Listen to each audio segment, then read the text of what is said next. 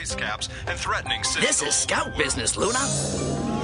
Moon Podcast Escalation!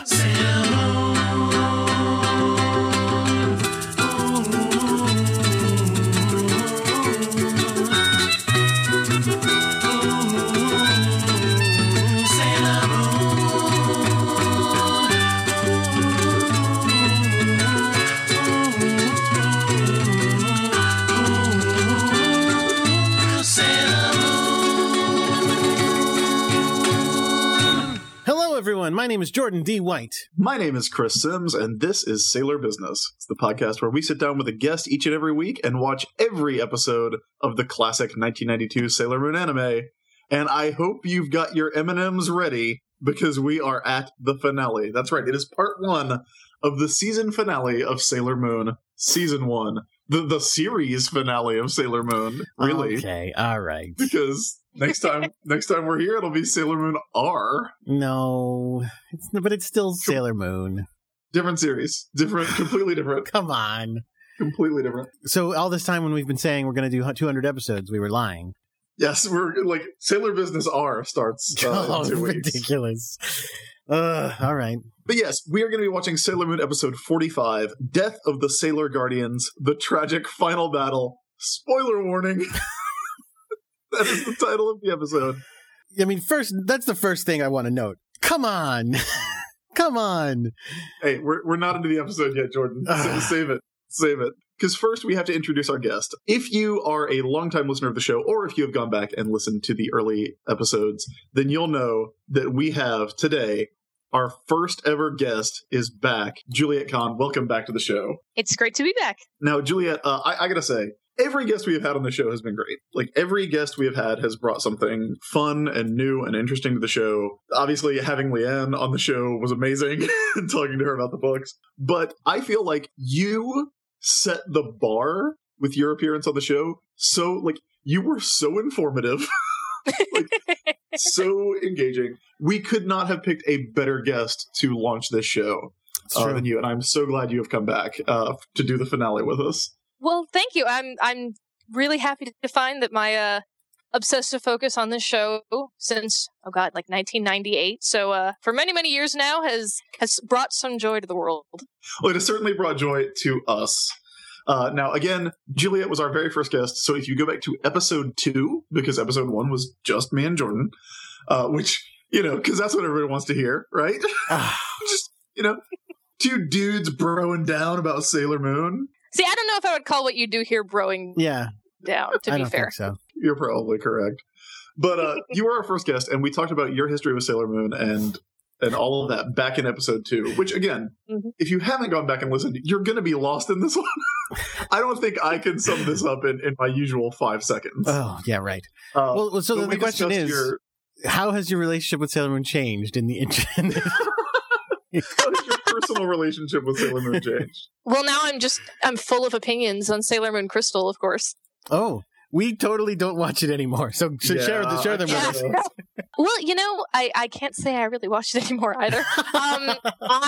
I gave it like a really solid try, I feel. And I spent a lot of time being like, well, the animation isn't great, but that's okay, because they're going to really get to the core of the characters. And, I was really excited for things like, they're going to stick more to raise manga characterization, and I'm excited to see that happen. Or like, they're going to, really go deep with like Sailor V or something, because this is the manga-oriented one.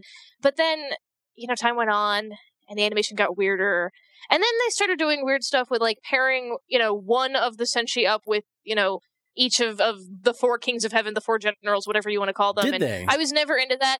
Yeah, that became more and more of a thing, and like I wasn't a big fan of that the first time it swept fandom in like 1999. I was never into it. It's too neat, and honestly, I was always like super into Rei and Minako together, like full disclosure. But it's just like the bad started outweighing the good. I quit not too long after Minako showed up because it wasn't fun anymore. The enormous influx of merchandise has it's assuaged the pain. At least something is. Something very cool is coming out of all this revival. But besides that, I don't know that my relationship has changed so much. I was rereading the manga. I have lots of opinions on the Kodansha re-release of the series.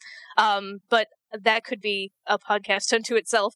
Besides that, pretty much everything is the same. Did they? Now, are you caught up with where this season finale would be in the manga? Because look, when we started this thing, it was going to be, I was going to watch Crystal, I was going to reread the manga, I was going to do all that. I did not do any of that for this episode. I'm pretty caught up in every single way, except the live action Pretty Guardian Sailor Moon. I've never actually watched that one. I know that is not available in America. We're gonna get to that. Jordan and I are gonna we're eventually gonna have to talk about it, because I've watched, I think, the first 5 or 6 episodes, and they're great. They're fantastic. I love the C'est la vie song. I love favorite. That song. Those in the musicals are, and I guess I have promised for months now that I would play Sailor Moon Another Story, and I have only gotten 5 minutes into the game, so I am going to, in the break between Sailor Moon and Sailor Moon R, I am going to try and sit down and bust through Sailor Moon Another Story, which will be easy because my girlfriend has completely taken over Dragon Age. That is what is going on in the living room right now, so I will not be finishing that for a while. So I'm going to try and get through that. I really want to watch those musicals, because there's one where they fight Dracula. Oh my god, they're so good. Legitimately, there's this one moment in one of the musicals, I can't even remember what it is. It completely encapsulates Haruka Uranus as a character to me. I can't even remember the context, but Usagi is being handed a bouquet by some terrible dude who's actually some kind of monster in disguise, but he's very suave and he's handing it to her. And the actress who plays Haruka runs across the stage full bore, and all of her body language is communicating this is a tremendously heroic moment. She's about to cut the dragon's head off, and she grabs the bouquet and she flings it off stage. And I think in some productions it might have accidentally ended up in the audience, which would have been swoon worthy. But she flings it off stage and then turns with this incredible body language Usagi, don't trust him! He's a monster! And it's just the bravado in it is everything that I love about the musicals. And it's just played totally seriously. Oh my god, Haruka grabbed those flowers and she threw them to the ground! Oh my god, everyone swoon! This is the apex of the show. And it's just, it's so good. I haven't even watched all the musicals, but they're just so much fun and remarkably well produced. And they're just part of such an interesting history in Japan that I could spend an hour talking about, of all female theater and Takarazuka and a whole bunch of other stuff. They're just great. They're totally worth watching.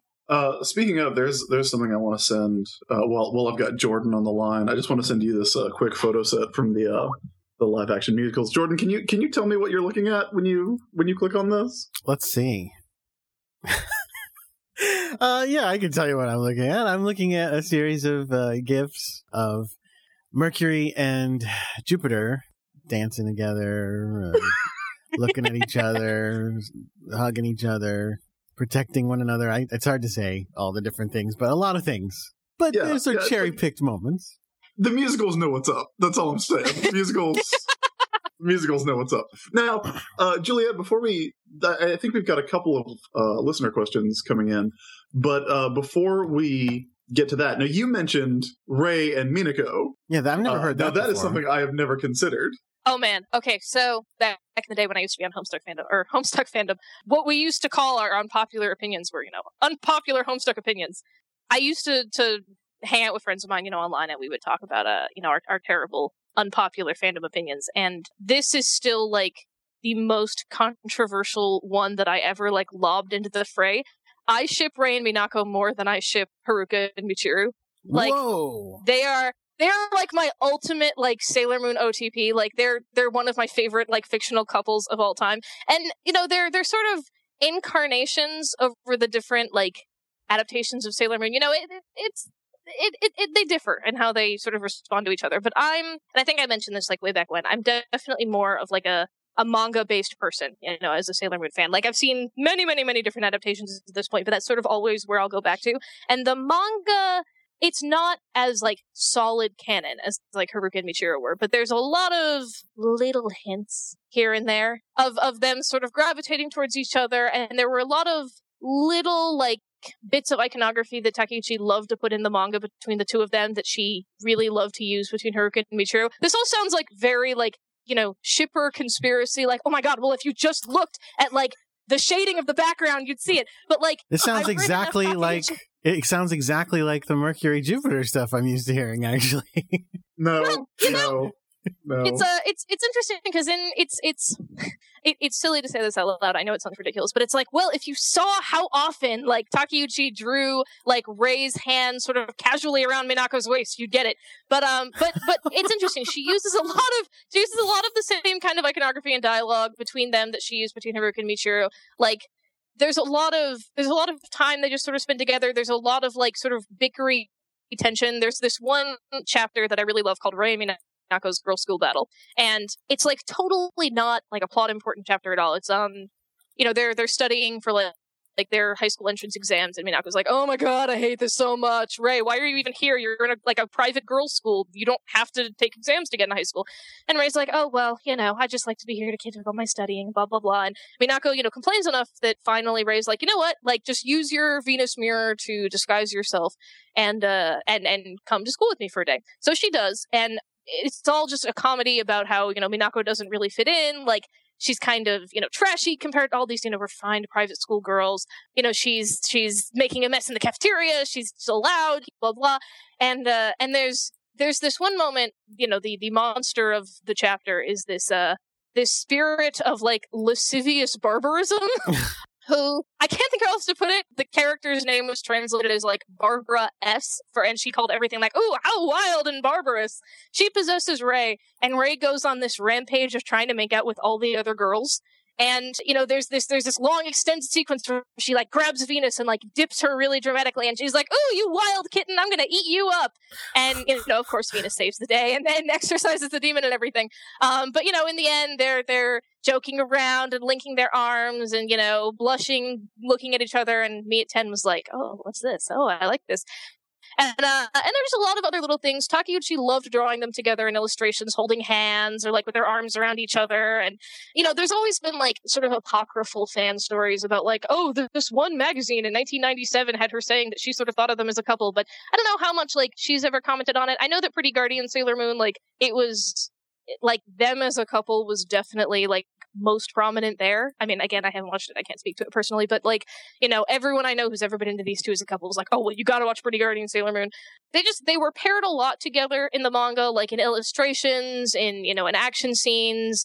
I know later on in the last Sailor Moon arc, Sailor Moon Stars, like they have a lot of like little covert missions they go on together, and just it's if you've read enough Takeuchi manga and if you're like familiar enough with the way she likes to pair characters together, you can kind of see that like, not that like, they were like, oh my god, totally canon, but she was interested in like the tension between them, and they're totally my favorite, and like I ship them to death. Like I'm just very, very into it, especially because Rei in the manga is very like, not a total misanthrope, but she's not great with people. She doesn't really like being around people, except for Venus, who's the like ridiculous, bubbly Hannah Montana type. And I just always thought that was cute. I just sent you guys, while you were talking, I looked it up, pictures, and yeah, there's a lot of them. I sent one of them has a link to like a thing that has a few, and it's got them holding hands while they're talking to, I don't know who, it's in Japanese, it's not translated, so I can't tell exactly what's going on. But yeah, like they're like holding hands and kind of crying. It's like, oh, I never noticed that. What's interesting about that to me is that we know how Rei treats Usagi. Yeah. Yeah. And we know that Minako is exactly like Usagi. Yeah. Very true. Yeah, it's absolutely true. But yeah, I got a lot of Sailor Venus opinions coming up about this episode. No, Jordan, do we have any listener questions right now, or do you want to save those for next week's episode? We could do a couple now if you want. We could start with a few. Let's do a couple just to get warmed up here. Well, one somebody pointed out actually was saying, did you know that the musicals include Dracula and Vampire Elizabeth Bathory, which is, you just mentioned that Dracula was in one, and I had no idea. That's crazy. Yeah, I'm really, that is like, if Batman showed up, like that would be like, if Batman showed up and there was like, if you can tell me that, like, Sailor Moon gets trapped in some kind of complex mechanical death trap in that, then that is everything I want out of life. We're gonna have to find the musicals and maybe do, like, a special episode on the musicals, I think. But here's a question. Barely Sushi asks, what comic would you like to see adapted Crystal style? like an updated, straight-up adaptation of a comic with kind of bad animation? Well, let's not say the bad animation part. Presumably, they're trying for good animation and are failing. But let's just say, yes, like a direct issue for issue direct adaptation of a comic. This might just be because it's on my mind lately, but like the Lee Kirby FF. Interesting. I mean, those first ones are going to be weird, but when you get 50 episodes in, it's going to be awesome. Yeah, that's true. Juliette, do you have one that you'd really like to see? Oh gosh, my brain immediately leaps to Brubaker's early 2000s Catwoman. I would love to see somebody like really tackle that with a good budget, with a really like solid like vision. Really just, totally aping the way the comics look, but like I would not want them to adapt it to look, more realistic or whatever. I'd want it to look like those comics did and to just sort of chronicle like the little stories of, Selina becoming like the protector of the East End of Gotham and everything. It wouldn't be, I don't think, like the most, how do I put it? Like the most like glitzy show. One of the things I really liked about those comics is that they weren't telling like huge like apocalyptic stories. But I would love like just a short like mini series about Selina getting up to stuff down there the way she did in that comic. That would be really fun. Yeah, that'd be awesome. That was a great series. So yeah, that would be terrific. I would love to see that with Catwoman's goggles just kind of hovering over and slightly to the left of her face. in the way that Ray's eyes often do on the episodes of Crystal that I've seen. It's really true. Oh my god. That's one of the things that started to bother me, especially the way eyes would just sort of hover like that. And I just couldn't take it anymore. It was just, there's a certain amount of like stylistic, bizarreness that I'm willing to put up with. Like, I really like Utena, where everybody's bangs are made of like pink cellophane. Like, I can deal with it, but it was just too much with Crystal. Jordan, do you have one? I would love to see, sort of a weird choice because it doesn't have to be animated, but I would love to see a direct adaptation of the Vertigo Hellblazer, because I love the old Hellblazer. The one that ended just a couple years ago, but that whole run I thought was pretty awesome. Now, would you start with like the Jamie Delano #1, or would you start with like when Ennis comes on? That's a real tough call. I like them both. Obviously, when Ennis comes on is when it gets really, really, really, really good. But I thought the beginning stuff is good as well. Yeah, well, the reason I ask is because I feel like John's 40th birthday party is a pretty good place to start that. That's true. And B, like the tone changes so drastically with Ennis. That's the thing. That's the thing about that series, though, is that I love how it changes and over all the different writers. He's such a dark character and a fun character to read about, no matter who's writing him. So it's part of the fun of it is the changing of the writers. I think I'm still missing actually a few because back when I was originally buying Hellblazer, they didn't have the entire series in collection. Like there was that section in the middle between the early Delano and the Garth Ennis that they just didn't collect, and they've done it now, but I think I've forgotten to buy it. So there's probably like a volume or so I still need to pick up.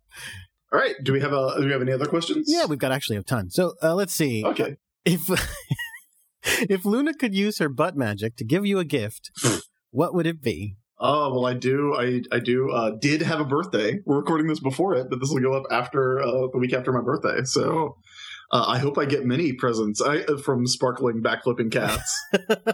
I mean, do you want a transformation pen? Yes. Oh, okay. Is that like how are you asking me that? I would much rather have a disguise pen than a transformation pen.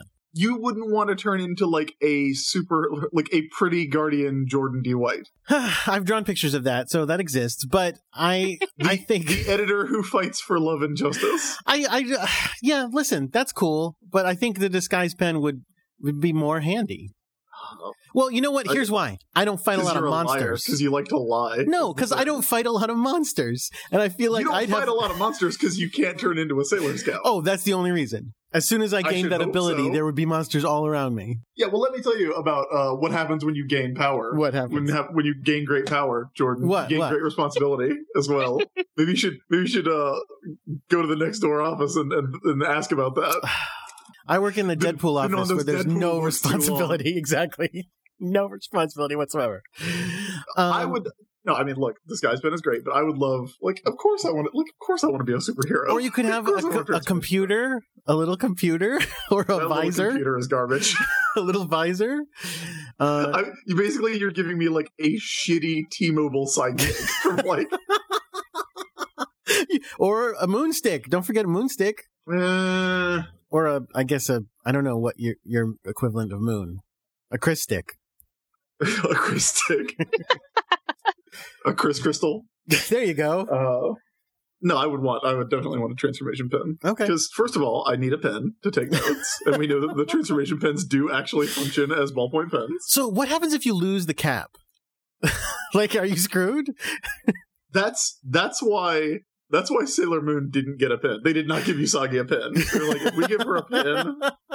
She'll chew on it. She'll do that thing where she bounces it on her lip like she did the pencil. Yeah. And then she'll drop it. Juliet, what would you like from Luna's butt? Oh God, transformation pen is pretty tempting. I mean, what's like the range of possibilities here? Like, can I wish for like Neptune's aqua mirror? Can I wish for like that weird brooch? Okay. I'm gonna say Pluto's garnet rod actually. But I would use it for the most ridiculous, piddly, like trivial, random stuff. Like I would stop time so I could sleep more in the morning, or like procrastinate on something I have to turn in, and then just use, the garnet rod to give myself like an extra 2 hours to edit something. That's just to make sure I could like stop time and just like, really enjoy like a museum or like a zoo and like go behind and like pet the tigers and stuff. No, that's awesome. That's not bad usage. That's great usage. I think, time manipulation for like really trivial crap would be how I went. I mean, yeah, like you'd never have to take time to get anywhere. You could just be like, Exactly.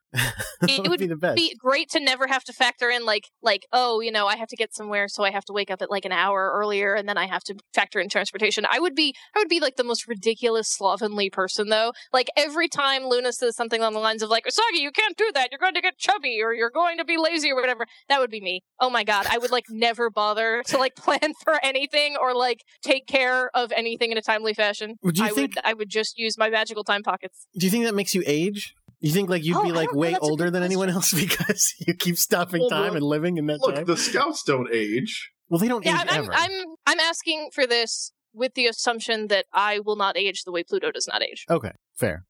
Do you want another question, or do you want to stop there? Let's do one more and then move on.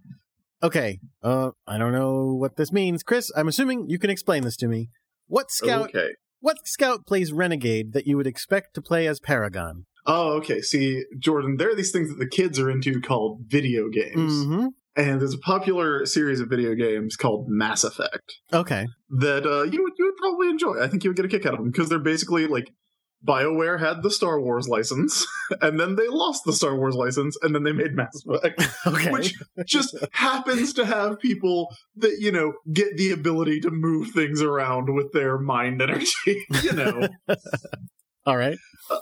Mass Effect is the best not Star Wars, I think.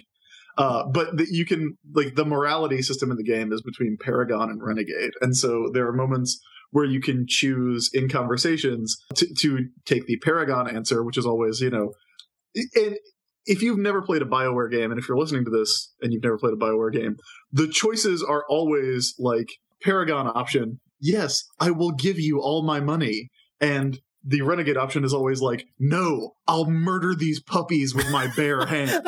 Like, there is very little in between. Okay, all right.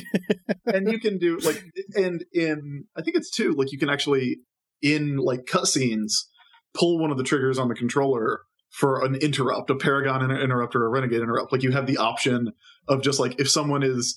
if you're trying to get information out of someone and they're not being cooperative, like, you might get a Renegade interrupt to, like, throw them out of them up with, or shoot them in the face or whatever. I would say you would expect Usagi to play Paragon, but she would go full Renegade, like puppy strangling, like Renegade every time.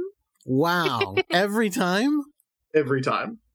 Because first of all, having played it, like, I almost always, like, when I am given that system, I almost always feel compelled to, like, well, I have to be a good guy. Like, even when, like, I hate the good guy choices. So I did consciously try to do a playthrough where I was like, regardless of where this puts me on the alignment spectrum, I am just going to do whichever one I like the most, and I am going to do every interrupt. Like, every time I get the chance to do a cutscene interrupt, no matter if it's good or bad, I'm going to do it just to see what it is. And generally, the Renegade stuff is just more expedient. Generally, you are just killing guys you eventually kill anyway. Okay. So I think Usagi would have more fun. She'd just be like, I'm going to take the opportunity to not be responsible and good. Yeah, it's just a game. That's fine. There's literally one, I think it's in Mass Effect 2, where there's a bad guy standing up. You're in like a a warehouse or something, and there's a bad guy standing up on a balcony, and he's like giving you a speech about his evil villainous plan, and you get the option to do a renegade interrupt. If you take it, you see that he's standing on like a propane tank, and you just shoot the propane tank and blow him up. Nice. If you don't take it, and you let him finish his speech about how he is going to kill you, you then go into a fight scene, and you have to fight him and kill him anyway. Oh, wow. So I was like, oh, this is way easier to just blow up the propane tank while he's talking. See, yeah, I mean, again, because it's a game, I feel like that's a... Like, you know what... Because what bugs me is when you take the online quizzes, they are actually asking you things that you would never do. Because they're asking you, like, if someone crossed you, would you, like, A, like, scoop their guts out and feed them to them? Or B, like, smash their face in? It's like, no, like, get angry. I'm a human. I don't murder people in real life. That's not an option. But it's like, no, we're telling you what supervillain you are. And it's like, yeah, but I'm not. You gotta... Okay, whatever. They don't usually have the option of just be good. What do you hate more? People who dress as bats or aliens? Yeah, but I think Usagi would definitely be because she's the moon pudding. You would expect her to be 100% Paragon, and then you would look at her save file, and she'd have all the weird scars and all that stuff in her Mass Effect game. Because she would, and then if you asked her about it, she'd like stick her tongue out and giggle and be like, it was fun. Like she wouldn't take it seriously, I think. Yeah. It doesn't mean she's a bad person. If she was watching Ray play, like every time Ray did one of those renegade interrupts, she'd be like, Ray, you're so mean. Probably. No, okay, now we're going to get some great The Scouts Play Mass Effect fan fiction, so I look forward to that. Go check out Couch Chaos if you want to see what we have wrought. So let's talk about this episode a little. Right, can I have like 5 seconds? Well, before we get to that, I just want to set the stage, which is that if you don't know, if you're new to watching Sailor Moon, and you didn't watch it back in the early 90s or the mid 90s or whenever it was on in America, this is 2 episodes. This episode and next episode. In the original American version, they reduced it to 1 episode. They cut both of these episodes down to fit into actual 22 minutes. With a Sailor Moon says, so even shorter than that, which is pretty intense and crazy. So I definitely watched that as well. So I'll do notes about that in both episodes. But I just wanted to point that out. As I was watching them this morning before we were recording, I actually did write down in my notes, I can totally see why they cut this in half. Really? It's really slow. First of all, there's a lot of flashbacks. There's a lot of people saying the same stuff over and over. To be honest, and again, at this point, you know what I like about Sailor Moon. I like the weird Monster of the Week superhero team stuff. I cannot care less about the Moon Kingdom. I mean, I do care about the Moon Kingdom because I'm doing this podcast. But all this stuff, I'm just I find these 2 episodes to actually be very boring, with the exception of maybe 5 minutes. I can't believe you. I can't believe you're saying this. I can totally see why they cut it in half. These episodes are so intense. Okay, look. Okay, well, look. Let's do it. Juliet, you will be the tiebreaker on this. You don't have to make your decision now if you don't want to. No pressure. You can decide at the end if you like. I will decide at the end. Okay. So you want to sum something up for us, Chris? Yes. Can I have 5 seconds? You mean 5 minutes? I think you're using the wrong word. No, I need 2 seconds. Again, minutes, I think. An instant, an instant of your time. Are you going to Matrix us the memories, or? No, I just this show is so compact. Okay. And so well explained. All right. That I don't need to even, I can just hint at things and everything will fall into place. Do it. Okay, are you gonna? Can I have 2 seconds? Oh, okay. I thought I was timing an instant. Okay, go ahead. Can I have 2 seconds? 2 seconds. All right, an entire 2 seconds. Okay, just tell me when to go. Get set. Go. It's the last episode. Go. That's it. Okay, I did it. That's all I got. It's the second to last episode. You were wrong. It's in America. It's in America. It's the last episode. Okay. Second to last episode. So what has happened? Tight continuity. Very tight continuity. In the last episode, they find out, because really it's kind of a 3-part finale, right? In some ways, yeah. Because in the last episode, they finally deal with Kunzite/Malachite. And in this one, the cats have located the entrance to the Dark Kingdom. It's at point D in the Arctic Circle. There's a lot of conversation in this about the D point, and I laughed every time. Oh God, so did I. And the cats are still spots- injured from getting the shit beat out of them last episode. The cats are still fucked up. There's sunspots, earthquakes, volcanic eruptions, hurricanes, and other disasters all hitting Earth at once that, according to the news, are caused by sunspots. Yeah, I don't get it, but okay. I don't either. But you know what? I am not a meteorologist. I don't know how sunspots affect the weather. I also don't know. I am not a gemologist, so I don't know how the Dark Kingdom, the evil rocks, affect the weather. So let's talk about, again, they still are using the same preview song, and it's so inappropriate. All of my friends are going to die today. It's just so terrible. How can they do that? Did they not for a second go, should we do like a more serious song? No, it's fine. It's a pattern. We'll just keep doing it. So weird for both episodes. Almost as good as I can't believe Queen Beryl killed my mother in Brainwashed Tuxedo Mask. It's so weird. So yeah, we open with the cats, the bandaged cats watching TV about how terrible everything is. And Now, you're a cat owner. yes, I hope your cats have never been bandaged up like this. No, thankfully. injured by, I hope no one has ever thrown dark energy at your cat. No, they never have. I have also never, in my life, seen a cat that is, bandaged like a human would be. No, because I'll tell you why. No cat would tolerate that.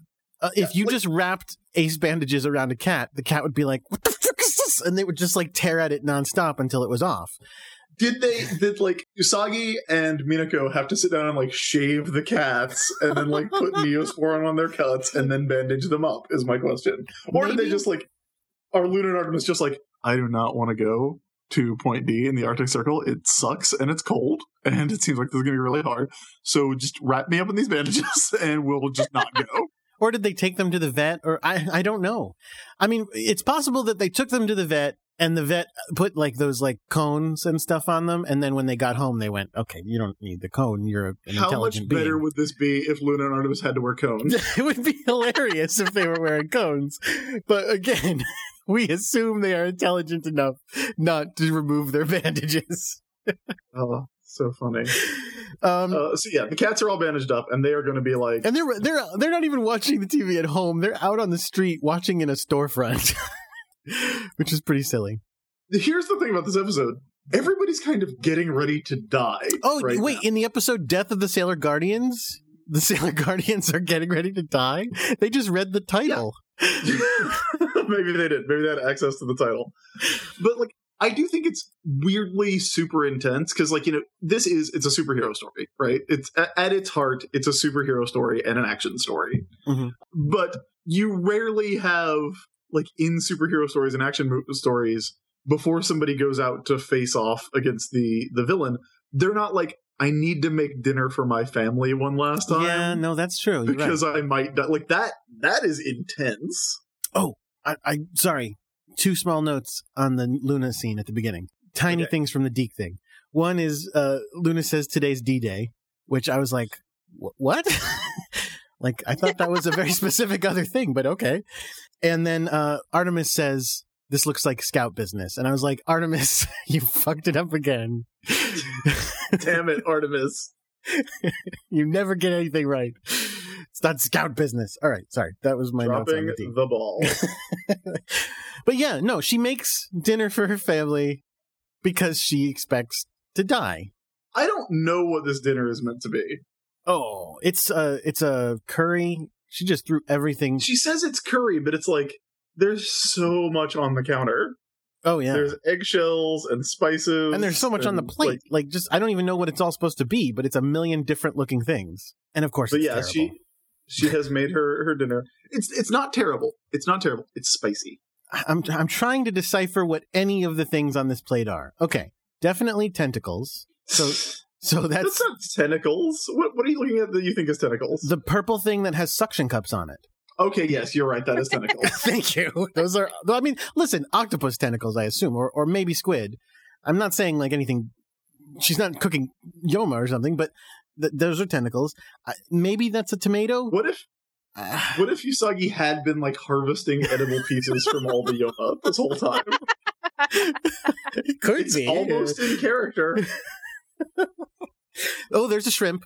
I see a shrimp. Is that supposed to be the butt of a carrot? Like, I don't know. Yeah, I have no idea. Really poorly peeled potatoes, I think. Look, it's spicy and it makes Usagi cry. It does make her cry. For the first of many times in this episode. And then we get to cut to her with the scouts, and as much as that scene is kind of played for jokes, it is also the same attitude. They're talking about, we're preparing for this battle and all that. And Usagi says to Rei, "Hey, did you kiss Yoichiro before we left? Did you make out with Chad? Did you kiss Chad?" Now in the Deke, the scene reads totally different. They play it way more goofy.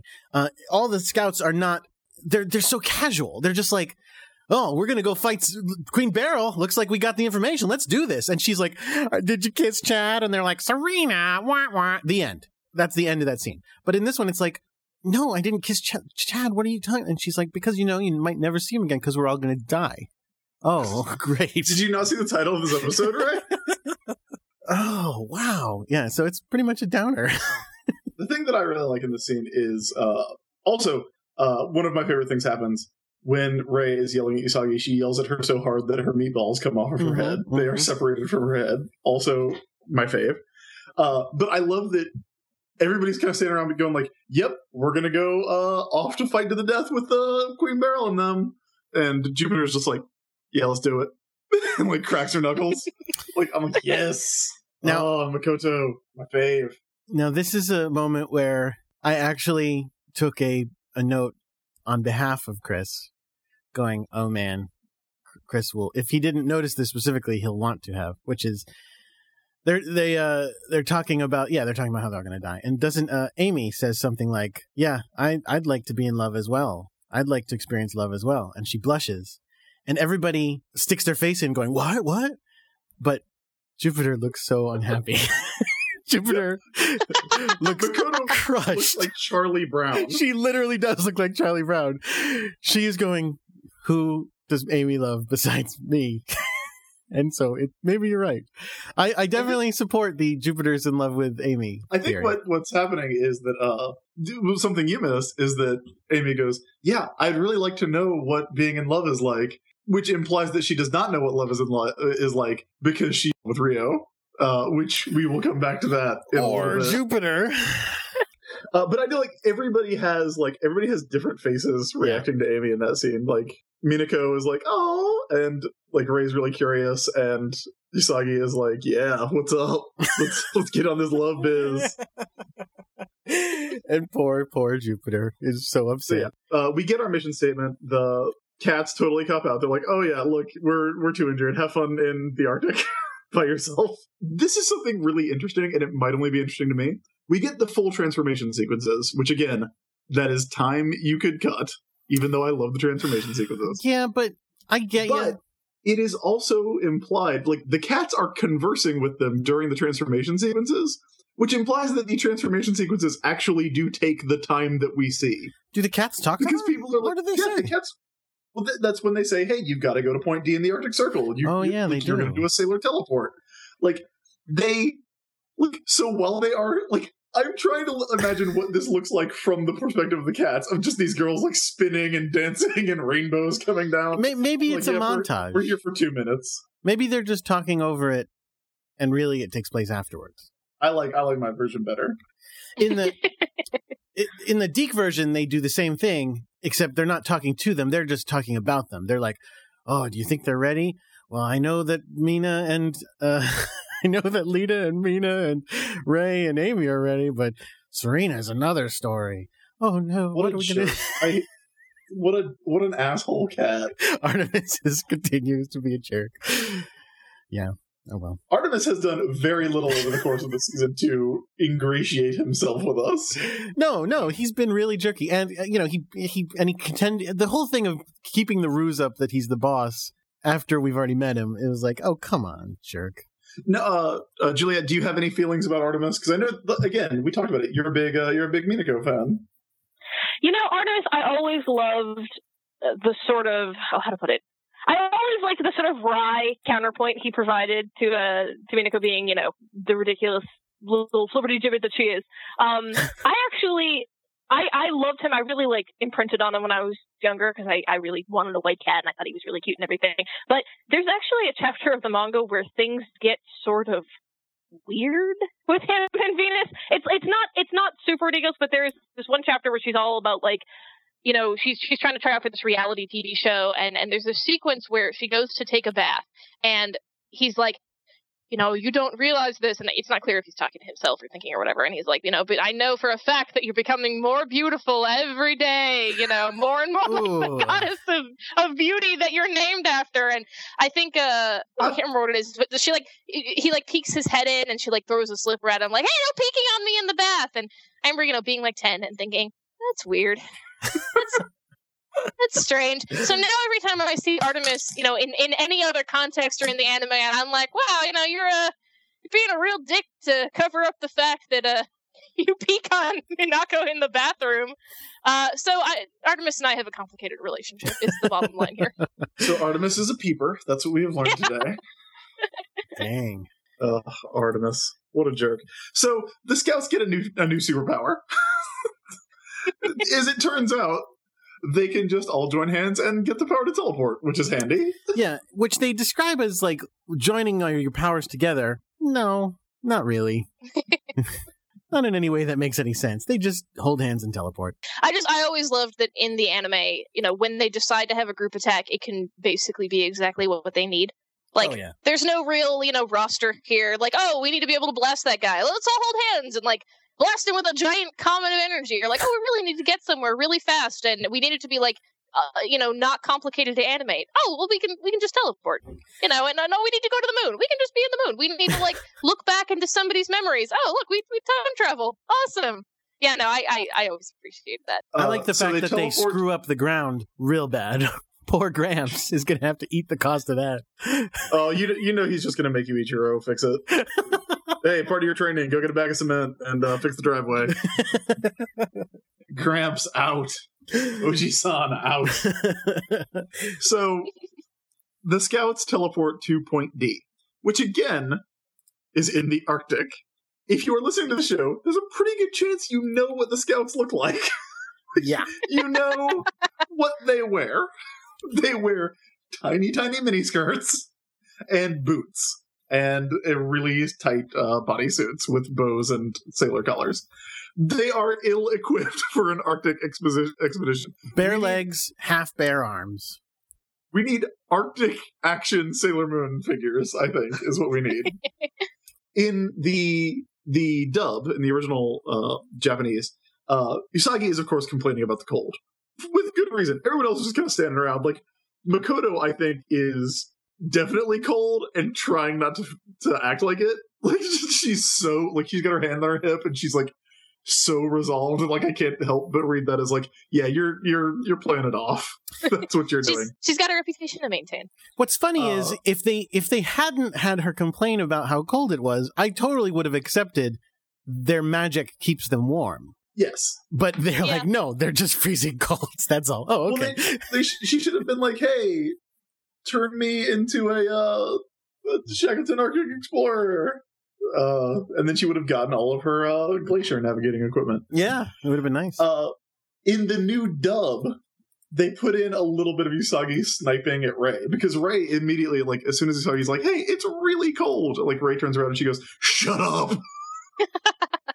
Shut up, you idiot! In the new dub, they put in a little thing where Usagi replies to that with, yeah, well, you've got more body fat than I do. Keeping you warm. It's nice. Damn, Usagi. Usagi not putting up with it anymore. Usagi not going to her death like a punk is what's happening. They're at the D point.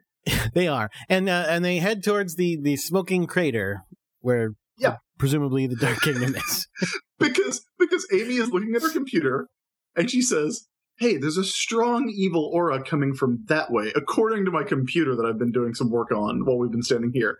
Then the camera slowly pans to a literal crater belching pink or purple energy. Yep. They call it a volcano. Volcano. Yeah, I was going to say, they specifically call it a volcano in the dub. I don't know. That's a tough one. Is it evil? Probably. So they head that way. Meanwhile, inside the smoking volcano, presumably, there's Queen Beryl watching on her crystal ball, seeing them approach, and she's like, well, it's going to be over soon. Queen Mutali is about to wake up. Hey, hundreds and hundreds of monsters that are just standing around here. Any of you want to kill these girls for me? Now, can I just ask why she doesn't go, hey, hundreds and hundreds of monsters standing around. Why don't you all go kill the Sailor Scouts? You'd think this would be the time. Like, when else are you going to use these people? To be fair, she does send a task force. She sends 5 people to deal with 5 people. Hey, they're her elite team. Oh, and let's talk. Well, I can't wait to get into that. So, okay, yes. Who steps forward but the DD girls? The DD girls. Well, and okay, so I was trying to figure this out last night. Are they moth girls? Are they like bunny girls? There's a few different like motifs coming to bear on their design. They're furry, but their wings are not moth wings. They're like pixie wings, like long, thin bug wings. It's weird. Yeah. They're all wearing bathing suits. Okay. No, they're actually wearing stripper outfits. Now, I was going to say bathing suits, but I changed it to stripper outfits because they all have the little fake cufflinks. Oh, so they do. I'm also going to say, if you're looking for visual reference, maybe don't just Google DD girls. This is a lesson that I'm learning the hard way right now. But I found a comparable picture, and yeah, they have cufflinks, and they have these really intense eyebrows. Yeah. Mostly is what I'm looking at. They're like they're kind of like moth things, but they also look like wings on their own. Yeah, they're like the little wings from Namor's ankles up on their eyebrows. The weird thing is, Juliet, when I Google DD girls, it's all Sailor Moon. Okay, well, I'm not going to extrapolate on that. Okay. Yeah, no, they have a lot of different design elements happening here. One of the things I really thought was strangest about Sailor Moon when I was a little girl, watching the designs of the monsters, was like, I know Sailor Moon is for me. I know it's aimed at me as an 8-year-old girl, but all the monsters really look like Witchblade characters, and I'm not really sure what to make of that. I think I just chalked it up to, like, cultural differences, but it was strange to go from, like, American fare aimed at the same demographics. So, watching, like, I don't know, like Winx Club or that WI, like the witch show where the girls all had the stripy tights and it was kind of the, like, a Western attempt at a magical girl show. It was popular for a while. Do you remember what they're called in the Deke dub? Oh, God, I don't actually. Because it's pretty good. Wait. Are they the Doom and Gloom girls? They certainly are. They are the Doom and Gloom girls. I actually kind of love that. Because it's so at odds with their design. Like, they're these, like, candy-colored, like, sci-fi bikini models, and then they're Doom and Gloom girls, and you're expecting, like, I don't know, like Elvira, not Elvira, what's her name? Lydia from the animated Beetlejuice. That's what I would think when I think, like, Doom and Gloom girls. I think of, like, her and, like, Daria and maybe one of those, like, 2004 Slave Labor graphics comics, like, Gloom Cookie or, like, Lenore or something. I'm like, no, they're just here, there's the pink one with her, like, big fluffy bob and, her, like, green bathing suit and, they're here to bring Doom and Gloom. Why would you assume otherwise? What got me about this, because you only see them, like, kind of posing, and, like, first of all, Queen Beryl is like, hey, anybody want to go fight him? And then these 5 monsters strike their pose, their calendar pose for the Negaverse calendar. And you only see them kind of really quickly. It's only a few frames that they're actually on screen together before they go out to fight. And what I thought when I saw them really fast was that they were meant to be counterparts for the Sailor Scouts. Because there's one with the long black hair that looks kind of like Rey. There's one with the short hair that looks kind of like Mercury, although it's not the right color. And then there's a blonde one. But then, like, it doesn't hold up if you actually look at them all together. So I was wondering if that might have been an intent of the design, but I don't think it holds up enough if you actually look at them. I think it was just me seeing the short hair and the long hair and extrapolating from that. There's totally precedent for that. I mean, well, maybe not at this point, but I know later on, there's Sailor Moon has a great and abiding love for, like, creating the counterpart villain team. I thought the same thing, but and I'd actually just kind of assumed until this moment, like, oh yeah, they're all matched up with one of the Guardians, but no, they're really not. I just, not technically, I guess. The main one has, like, a thing on her head that has, like, jewels on it that sort of is vaguely reminiscent of Sailor Moon's brooch and stuff. They look like the tiara. Yeah, it's kind of close, but then it just doesn't quite go anywhere. So after we get the Doom and Gloom girls, the DD girls, the Doom and Doom girls, I guess they are in Japan. What's weird is there's a bunch of fan art of them too, which is pretty interesting. I'm seeing. Well, look, they're important villains. They do kill the Sailor Scouts. They're important villains with little to no personality at all. Oh yeah. But look, if we're going to talk about people with no personality, we're going to get around to Minako in a second. Oh, true. For now, she gets better. Anyway, I mean, she would almost have to. Damn, you really got it out for her. My God. No, look. You know that I love Codename Sailor V, and you know that I like Minako a lot. Yes, she's one of your favorite scouts. She's one of my 5 favorite scouts at this point in the show. In these 2 episodes, she does nothing. She says nothing. Everybody else kind of gets a moment. Minako gets nothing. And it's really, like, it bugs me. It's true. So now we get to some of the best stuff in the episode. Well, first, there's a really awesome shot, another great shot of the scouts walking, doing their determined walking, which is like their signature move. Yep, walking in the fog of the Arctic. And everybody looks like cool and determined and like, like they're about to go fight, and Mercury's like tapping on a computer, and like Usagi's in the background with a weird cartoon face because she's so cold. Yes, that's true. I love it when they do stuff like that. I love it when they remind you, like, she's still Usagi. They sense something coming or something up ahead, and up ahead appears Tuxedo Mask, beat to hell, hanging off a pair of chains, torn crucified. up. Yeah, torn up, bleeding, dying, presumably. And they're like, I don't know about this. And he's like, oh, princess, help me. So Usagi goes to help him, and they go, wait. This is probably a trap. Amy goes, wait, this could be a trap. And Makoto goes, it's usually a trap. And rolls her eyes because Makoto is the best. And then Rei goes, they're targeting you because you're so predictable. Well, she might be right, because Usagi's response is, what if it's really him? She breaks through. She runs straight for him. The other scouts have to tackle her to the ground. And by the time they've tackled her to the ground, that's when Mercury is finally done with her computer analysis of the situation and goes, it's not him. And giant tentacles shoot out of his chest and destroy the ground where they had been standing moments ago as they evade barely. And then probably my favorite thing that happens in the entire episode is... So the bad guys, obviously, it was the bad guy disguised, and she's like, oh, like, we were trying to trick you. And Sailor Moon's like, how dare you? That was terrible of you. She actually says, I was stupid to fall for it, but you're stupid for trampling on young girls' pure love. And then Rei says, she goes on for too long, and Rei goes, you went on too long. Then, is it already time? Oh, no, then we introduce all the Doom and Gloom girls. I want to get to the part where he appears again. That's the best thing in the world. Okay, so basically what happens is they do the same thing twice. Again, I can see why they cut it out. No, I can see why they cut stuff down. The best part of the episode. The exact same Tuxedo Mask appears, the exact same position. He says the exact same stuff. Princess, help me. Sailor Moon, I love you. Help me.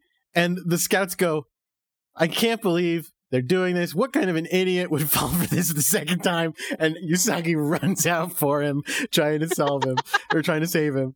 And they're like, "Ugh!" And they have to tackle her to the ground again. And 2 seconds later, out erupts the tentacles, the exact same situation. And she was like, but I had to do it because what if it was really him? I would have to actually save him. It's wonderful. That is my favorite part of the episode, because Usagi is so good and pure. Yes, I actually really, okay, it's pushing it to do it twice. But it says so much about her. Yes. Yeah, it really does. This is what I'm talking about. Like, everybody has something to do except Minako. And this is kind of like Sailor Moon's thing, where it's like, for the rest of the episode, like, we're going to see her, she can't bear to see one of her friends get hurt. Like, it's the worst thing that can happen to Sailor Moon is seeing her friends get hurt. And she is unwilling to even take the chance, knowing that it's a trap. It's not that she doesn't know it's a trap. It's not that she's that stupid.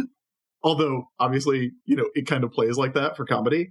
But it's that she can't take the chance of it actually being real. Like, she's going to do it every time. And that's a really cool thing about her character. Like, I really do like that about Sailor Moon. Again, twice in a row was pushing it.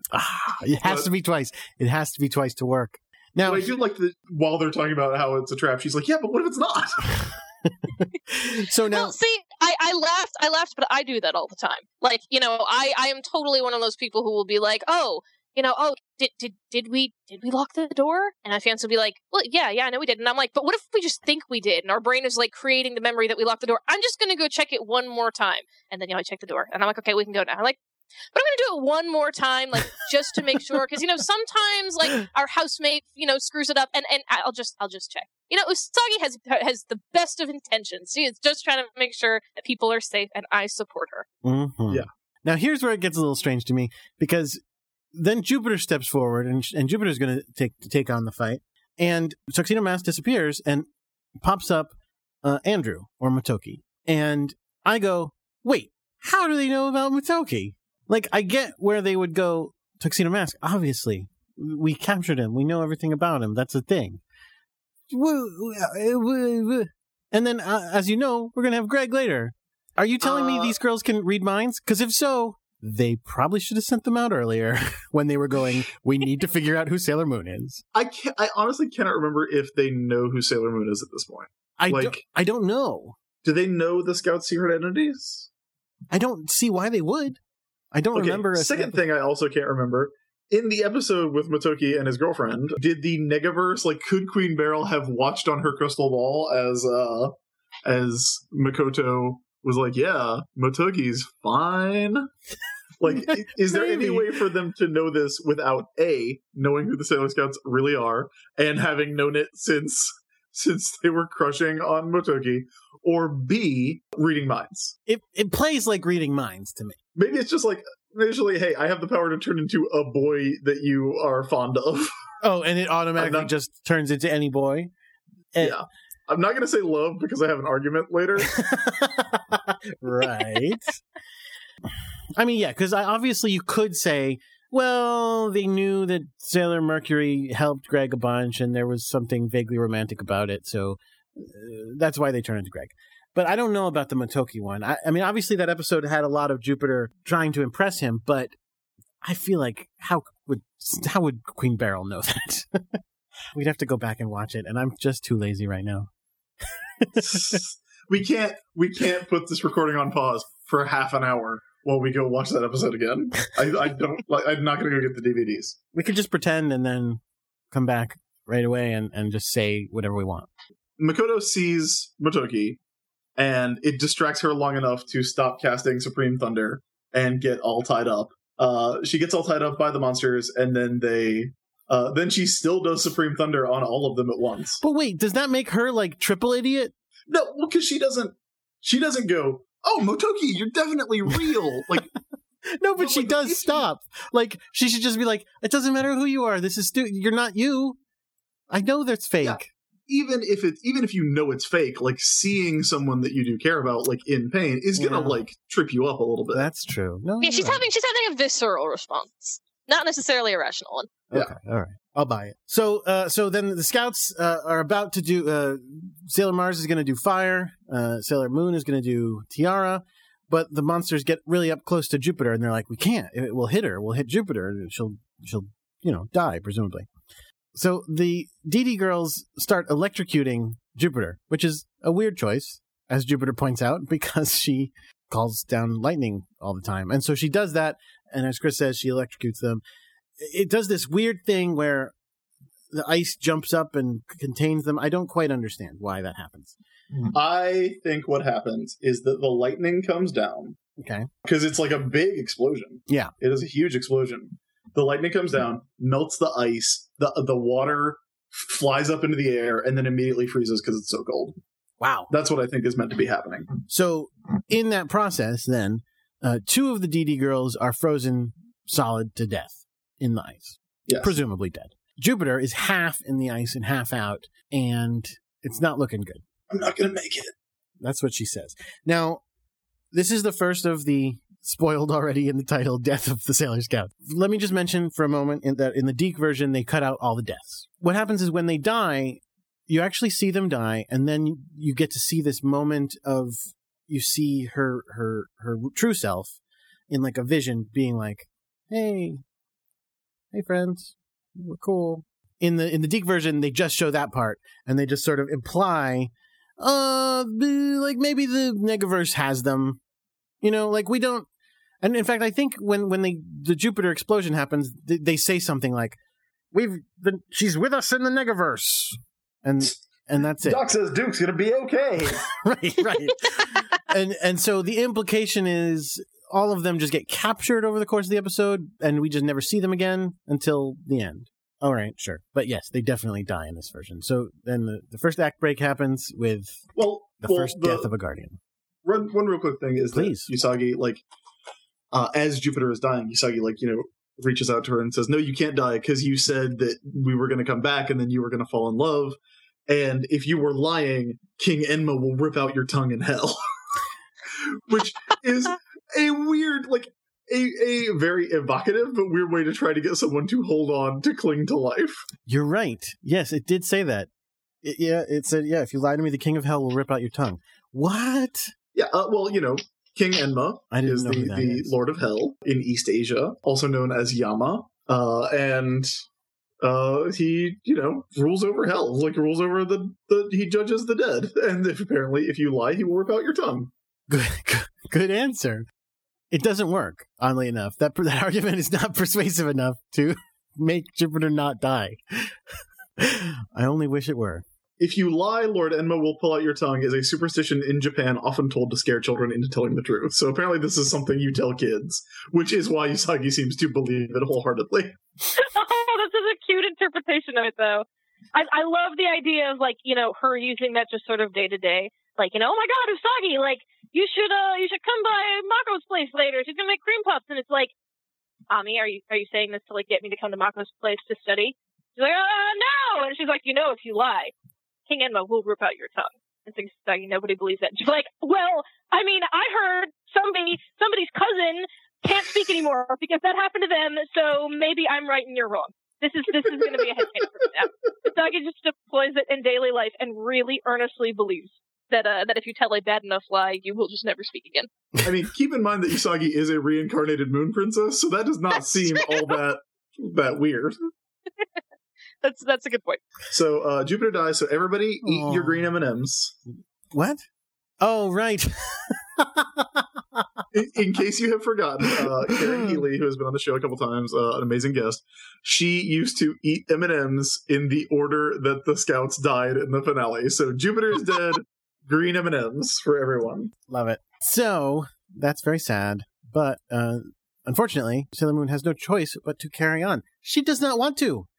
Sailor Moon says, I've got an idea. I'm just going to give the crystal to the bad guys because this is not worth it. None of the scouts like that. Yeah, none of the scouts like that. And again, it feels like, from looking at it as part of a superheroic tradition, right? Like, that is such a terrible thing for her to just, like, quit. For her to say, like, fine, yeah, take it. I don't want it anymore. But, again, first of all, Usagi never wanted this. Usagi has been very upfront about how she never wanted any of this. She does not want to be a superhero.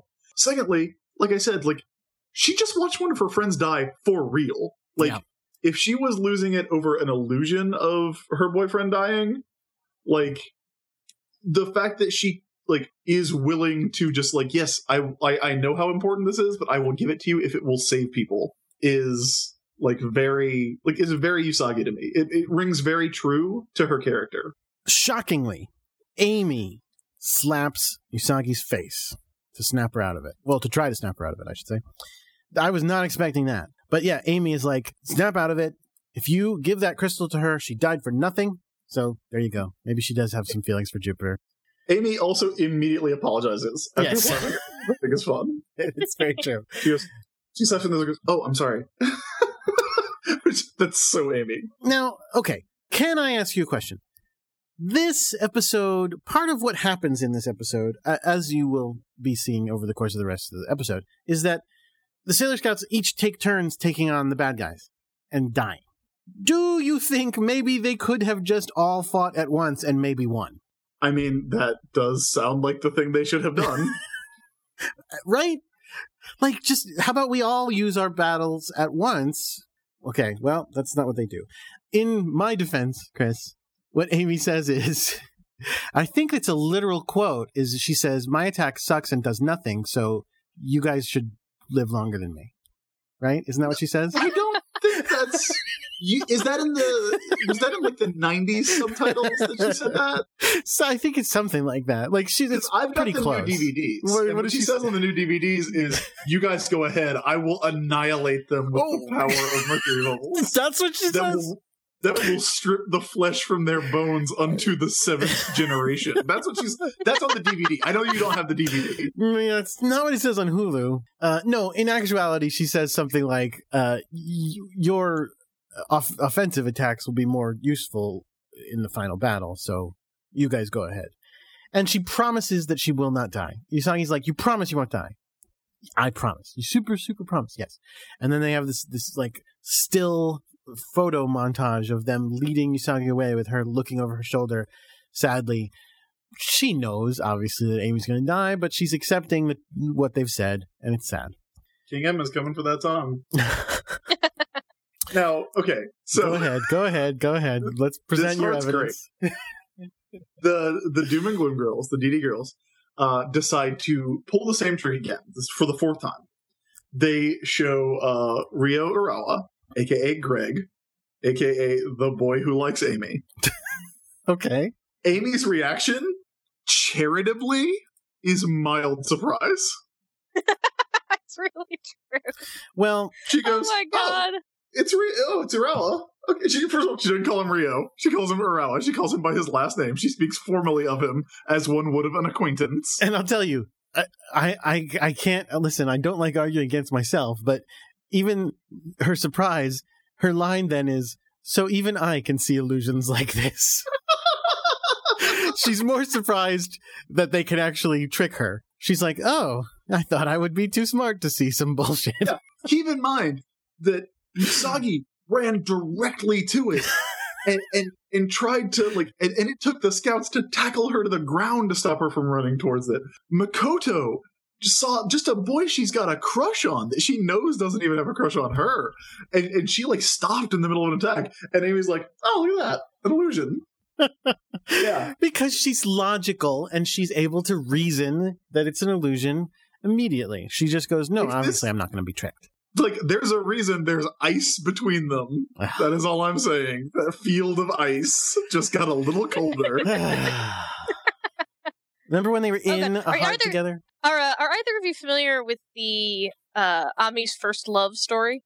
No. No, I know it's one of those like bonus stories they did at the end. I haven't actually ever read that one, I don't think. It was I think it was adapted as a not really long enough to be a movie, like a little special episode of the anime once. It was actually kind of hard to get a hold of, and still like a lot of places that have Sailor Moon will put it up. I think we've been told about this. Well, one of my favorite things about Ami's first love is it's the closest thing to a romance she has in the manga, and basically she receives a love letter, and it's from somebody who calls themselves, oh my god, I realize now I'm about to say it out loud how ridiculous it sounds. Somebody who calls themselves Mercurius. And I know, it's terrible. And this same person using this name is the only person who beats her in all of the school exams. You know, so the results will be posted on bulletin boards all around, and it'll always be like number 1, Mercurius, number 2, Mizuno, and it's driving her nuts. And then suddenly she gets this love letter from the person, and she immediately breaks out in hives. And and she's explaining it, to the other girls, and they're like, "Oh my god, how romantic, how exciting!" And she was like, "I hate love letters. I don't like them. I don't want them. They make me nervous and nauseous, and I don't have time." But she starts becoming, slowly obsessed with, who's Mercurius? Oh my god! And they kind of needle her into admitting that, she hopes that he's like her dream guy, and they're like, "Oh, who's your dream guy?" And she's like, "Oh, a young Albert Einstein." And then there's this illustration of this like beautiful anime pretty boy Einstein. But so in the end you find out that Yoma was taking advantage of everything. I'm not sure if it's ever actually like, oh, the Yoma sent all the letters, or the letters were sent by somebody and the Yoma just took advantage of them. But Ami comes down with like a flu kind of thing, like literal love sickness, and in the haze, like the Yoma, comes to feed on her energy or whatever. And she springs out of it and she makes this like completely delirious deduction like, oh, it's you! You equals like my weakness divided by something or other, and the point is I gotta beat you, and then I won't feel feelings anymore. And she defeats the Yoma, and she faints, and in the denouement, all the girls are like, oh, wow, well that was bad, but don't you wonder, who Mercurius was? And she's like, I don't care. I don't have time for romance. Romance is bullshit. I'm gonna get back to work. And then it ends with this like full page splash of her like pointing at the reader, and it's the caption is like, oh, Sailor Mercury has a very important announcement for all you kids out there, and she just says like, stop reading comic books and study.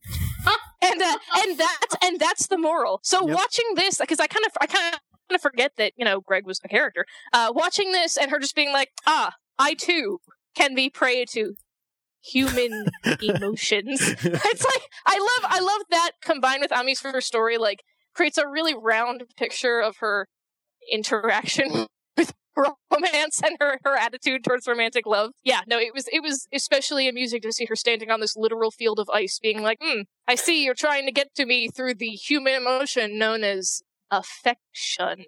Well, no time for that. Bye-bye.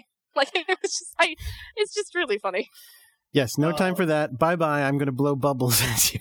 Mercury uses bubble spray. Amazingly, does not destroy the planet for some reason. Actually, can I give her a tiny bit of credit? It is the most useful use of it I've ever seen, because they throw lava at her and she uses it to cool the lava off. Yes, that is actually true. That is useful. They end up getting her in the vines, and they hoist her up, and they say, hurry up and roast pig. They do. Which, again, not only like mean and unnecessary, inappropriate. Like, she is actually the only Sailor Scout who doesn't kill one of the Dee Dee girls. Oh, but she uses her real ultimate attack, which is taking that shitty computer and just bashing it in their head. Yes. She takes out their ability to do illusions, which is very useful. Amy does not fuck around. That is all I'm saying. Like, if you get up close on Amy, she will bash you. She will break your head, Jewel, with her computer. Amy is like stealth the most hardcore of all the characters. Like, it's hidden behind like, oh, I have the bubble power, I'm gonna toss puddles at you, but if you get in her business enough, she will crush you. This is one of the really weird changes that they made in the Deke dub, which is they cut out the part where she smashes the illusion making Jewel, and they leave the shot right before that where she's holding the computer and going like, and like you could see her moving the computer, and they add in the Doom and Gloom girls going, oh, we're going to use your computer to follow the Sailor Scouts, and it's like, oh, you just made Amy suck. Like, you just took away the part where she does something awesome, and you added in that they're using her stuff to track them down. Nice. Right. So then Minako dies, and then... Wait. Wow, you really don't care. It's so boring. Like, the thing that I wrote down in my notes was... I literally wrote this down in my notes. Venus has zero personality in this episode, but she does shoot someone in the face with lasers. Yes. But, this death is nothing. There's like a giant chasm, and she jumps down willingly, right? Isn't that what happens? No, she gets caught up in the chasm opens up, and the vines come out, and she gets pulled down into the chasm, and there's lava, and then she does crescent beam and like shoots one in the head, which again is pretty cool, but like it's nothing. It is nothing. She is so boring in this episode. I like Minako. But yeah, it's they hadn't figured her out. They didn't figure her out first season. Yeah, they certainly have not. She had because the one thing she says is like again, Usagi says, "Hey, no, like I'll give up the crystal to save you." And Minako goes, "No, I'll never forgive you if you do that," which is a conversation we've already had. So there's like nothing to this. There's nothing to it. Wow. She gets no struggle in this episode the way the rest of them do. Yeah, she gets no struggle. And again, like there is like instead of Greg or instead of doing Tuxedo Mask twice, Minako has a tragic love. They could have at least gone back to their own continuity. No, that's the worst though. That episode sucked. Don't ever reference that again. I know that episode sucks. Don't ever reference it again. How dare you? They could have they could have done something other than just like, oh yeah, and then Minako died. And she also dies in like a giant ice sculpture, which is kind of interesting. Yeah. I mean, it's a very, like, it is as Zoisite would say, it's a very beautiful death. But Minako could have not died and just like hung around quietly behind Sailor Moon for the rest of the episode, and it would not have changed anything. Okay, let's get serious now, because this is where it all happens. Listen, I'm going to say it anyway. Am I the only person who cried at this part? Probably. I did not. I totally did. Because listen, I felt feelings. Oh, everybody! Blue and yellow M&Ms can be eaten at this point. Blue and yellow M&Ms can be eaten. Blue. No, not yellow. Orange. Orange. Blue, then orange. Look, obviously, I give Mars a lot of flack because she gives Sailor Moon a lot of flack, but this is a really emotional section of the show where Sailor Moon is just like, Sailor Mars, I can't let you die. Please just go home. I'll fight Queen Beryl, I promise. Just go home. And Sailor Mars is like, no, I have to do this. You have to do what you got to do. I'm probably not going to make it, but you got to be strong. So do it. So step aside. I'm going to go die. And she goes with a smile and a wink to her death. And it was really sad. And I cried. I mean, it's a really good scene. I think it's weird that Mars goes, oh no, you've got, like, don't fight these guys. You've got an important final battle ahead. Didn't you see the title of the episode, The Tragic Final Battle?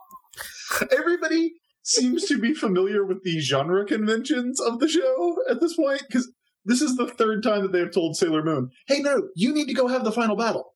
You need to be around for the end of the episode. You have to fight Queen Beryl, which, again, is kind of hilarious, because Queen Beryl's got hundreds of other people she could go, fuck, the Doom and Gloom girls are dead. All right, you go up next. Oh, that person's dead? All right, you go up next. That person's? All right, you go up next. Like, she doesn't have to fight. It is probably, we've seen several turning points for Rei over the show, and her, like, what she says here and how she acts here is a real turning point, especially given how shitty she was to Usagi earlier in the episode. But yeah, like, it's like, no, I think you are right to cry. I did not. And she saves Usagi specifically because while she's trapped in a giant ice pile, another monster attacks Usagi, and she blasts fire out through the ice pile and kills the monster. So again, glacier is the word we have for those. They're not generally called ice piles. It's piles of chunks of ice. It's not a solid glacier. It's true. I would agree in calling it an ice pile. It's not properly a glacier. Thank you. And then she gets this. Listen, Mars actually gets to be pretty badass. The final monster leaves her for dead, thinks she's dead, and then as she goes up to attack, Sailor Mars is like, I'm not dead yet, and manages to take out the last monster. So we get, again, Jupiter took out 2, Amy took out none, Venus took out 1, Mars takes out 2 more. Yeah, and the actual animation of the fire coming out of the ice and like destroying the monster is pretty fucking awesome. Yeah. Yeah. I really love 90s anime and its way of animating fire and water and electricity really specifically. It's just something I noticed, like, whenever I go back to watch, Yu Yu Hakusho or Sailor Moon or Dragon Ball Z or whatever, it was just, like, really intense and visceral and, like, not super well animated in a lot of ways. Like, fire is generally red and orange and a bunch of regular shapes, but I love it. It's one of my favorite things about Sailor Moon and, like, every Sailor Mars scene. I like the thing they do where, like, the fire will be, like, a cylinder with, like, the little, like, comets around it. That's my favorite kind of anime fire. Because that's also the way I draw Spider-Man's webs when I doodle Spider-Man. Todd McFarlane spaghetti webs, man. Yeah. That's how you do it. So Sailor Moon is sad. Well, Sailor Mars, all her friends have died in front of us. Sailor Mars says, right as she dies, Sailor Moon was right. She should have kissed Yuichiro. Anime only. Yes, anime only, of course. Definitely anime only. Not in the manga, sure. So now Sailor Moon is super sad. She doesn't want to go on. She's sitting on ice, which is probably really cold because she's not wearing much. But she's more sad about it than she is cold. And then the ghosts of her friends appear for a second. And this would later be completely ripped off in the last Harry Potter book. Just a heads up for everybody. Well, it makes more sense in the last Harry Potter book. I don't know about that.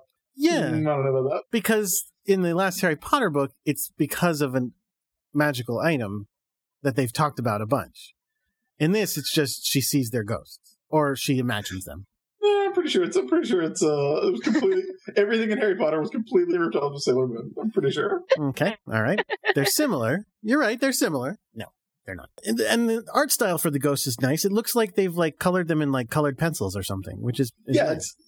I was thinking like crayons or maybe markers, but yeah, they are colored in a different style. It's really cool. And so yeah, they just show up to give her a little pep talk, and she goes, "All right, I'll do it." And she runs off to face the final battle, and that's where the episode ends. And that does it. And we have not learned anything from this episode. Oh, that's not where the episode ends. Oh, wait. What? Final stinger. The microwave dings. And I forgot. The Hot Pockets are ready. The microwave dings, and out comes evil Darian, looking as evil as he's ever looked before. That's where the episode ends. I mean, there's no discernible difference. Oh. Right, so we did not learn anything from this episode because there was not a Sailor Moon Says in this. This episode was chopped up into 2, of course. Right. So we will be... Sailor Business Says will be back next week for the actual season finale. But yeah, like, let's just go ahead and go into final thoughts. Like, it's hard... Like, I don't think this episode's bad. There's a lot of good stuff about it. I think it's slow. Like, for this, and that's weird because 5 monsters die and 4 Sailor Scouts die. Like, I feel like I can't believe you're saying this. I think this episode's really, really good. No, it is certainly really, really good. It is not it's not what I want out of the season finale, I guess, is the way to say it. And I think a lot of that comes from, Minako's just there. Like, they repeat a lot of things, and Minako's just there. Minako's death is bad enough that it kind of tanks the episode for me, to be honest. Wow. I mean, Minako's death is not that great, but again, I just think overall this episode is so good and so emotional, and, I really feel it. I really feel the sadness when they all die, and, I mean, it's because of Usagi. It's because Usagi feels it so acutely. I mean, and that's the thing about this episode is it's different from a lot of superhero episodes, or a lot of superhero everybody is sacrificing for the greater good episodes play really differently from this, because you don't normally get a hero who emotes this much. You know what I mean? If the Avengers are all taking on Kang or whatever, and one by one are getting picked off before the final battle ends, Captain America is not there with every death going, "No, Hawkeye, oh my God, we gotta stop." Like, this is... Oh, man. Time for a new printing of Avengers Disassembled with new dialogue by Chris Sims, Juliet Kahn, and Jordan B. White. Like the fact that Sailor Moon is devastated by every death and literally immediately wants to just stop and give up because it's so painful. I feel like that's different. I don't want to say refreshing because it's not refreshing, but it is a different way of telling that story, and it makes it hurt. No, like, that's the thing. Like, I like everything about this episode. I just don't like the episode. Okay, all right. Like, that's why I say, like, it's not that I think it's a bad episode. I don't think it's poorly made. I don't think, like, there's certainly beautiful animation in it. And it certainly, like, plays off as being important. And I like a lot of the character stuff that's in here. But, like, I think part of the problem is that Usagi's really good in this episode, and kind of nobody else is. Ray's good. Yeah. But, like, all the Sailor Scouts do the same thing where it's just like, yep, we're gonna die. Go have your season finale next week. All right. And, like, I like the team dynamics, and I don't really feel like the team dynamics are on display in this episode. All the Usagi stuff's really good. It's really well animated. Like, it's a good episode, but, like, it's, like, I feel like it lacks the team dynamics that we've seen built up over the course of the Spotlight episodes. Mm-hmm. And I feel like that is probably a function of this not being a Spotlight episode. This is all the Scouts coming together, and I don't think it really... I don't think it nails it as much as it should to have the impact that it does. Although it has all that impact with Usagi, but only Usagi. I have complicated feelings about this episode. All right, Juliet, tiebreaker. I know this is like the cop-out, but I'm somewhere in the middle between you two. I really love moments of this episode. I really like Ray's death. I love Usagi, just totally certain that this time it might really be Tuxedo Mask, and she better go make sure. I love her making dinner for her family, but I don't think it completely hangs together. I think, it's weird that Rei gets such a moment, but, Minako doesn't, for example. I don't think they totally work together as a team. I think there's, great individual bits, but I think it is missing that team dynamic, so I don't hate it, but it is not one of my favorites. All right. I think maybe if they hadn't all been standing around together and for some reason not tried to attack together. Yeah. Because see, the thing is, you can't separate them. You can't have them separated and picked off one by one, because then you lose the impact of them being together. It's not like they're on the comms together, but you can't have them be together and then all attack individually. What it needs is, that doesn't work. It needs a ticking clock. It needs that they need to get to that thing immediately because they need to stop something from happening. That way, when they all say, I'll handle this, you go. I mean, what it would lose is it'd lose all the slowness. It would mean everybody running instead of everyone going, all right, we'll just tiptoe away while you die, which probably would make a lot more sense. So maybe that's what it should have been. Again, I don't hate it. I don't want people to think that I'm I wish that there was a bookstore monster. This is I wish there was some kind of, I'm looking around my office trying to see what kind of, I wish there was a Sharpie monster that was trying to make everyone's sketchbooks turn to energy, which I actually would like that a lot. But complicated feelings about Jedi is a lot of people like trips to the Arctic, right? People are really fascinated by the Arctic these days. Maybe if instead of the Doom and Gloom girls, maybe if this is where that snowman monster would have shown up, that very uncomfortable snowman monster. Yes. All right. It is, and also I still do. There's some weirdness because again, why don't they ever try to attack at once? Why are there still hundreds of monsters and yet only 5 go to attack? There's a lot of weirdness going on. Some of these things I think they could have corrected pretty quickly and easily, but they just didn't. And whatever, it's fine. I still think it's a great episode, so I stand behind it, but I get where you're coming from. This is a weird place to end it, because again, we are kind of only halfway through this story, but that is how the show breaks down. So I guess we will be back next week. Before we go, Juliet, anything else? I'm not sure. I'm really, really, really excited for when you guys finally get to season 3 or Sailor Moon S. Are you guys going to be doing the movies? Are you going to do Sailor Moon R, the movie, after this? Not after this. I know it seems like it should be the one.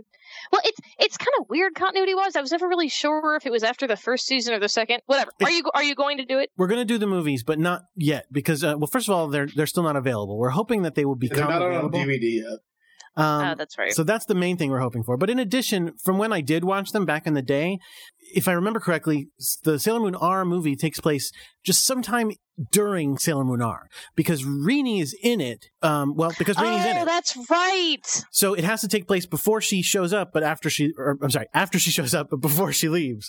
So it's weird. The movies just take place. Forgot she was in that somewhere in there. So hopefully by the time we get, I don't know, maybe half or 2/3 of the way through this next season, hopefully it'll be out. Yeah. Well, I'm really excited for you guys to take that one on. If anybody out there knows exactly when it falls, hit us up. Send us a tweet at Sailor Business or get in touch with me or Jordan and let us know where we need to schedule that. And hopefully it will be out by then, because right now only Sailor Moon R and I think the first set of Sailor Moon S are out on DVD. So I need to get Sailor Moon R on DVD. Don't buy the Blu-rays. They're kind of a ripoff. Aww. Juliet, please let us know where we can find you and all of your stuff online. Well, on pretty much every social network from Twitter to Tumblr, I'm Prynnette, which is PRYNNETTE, or you can just Google my name and you'll find me. All right. Jordan, where are you on Twitter? I am on Twitter at Crackshot with a 0 for an O.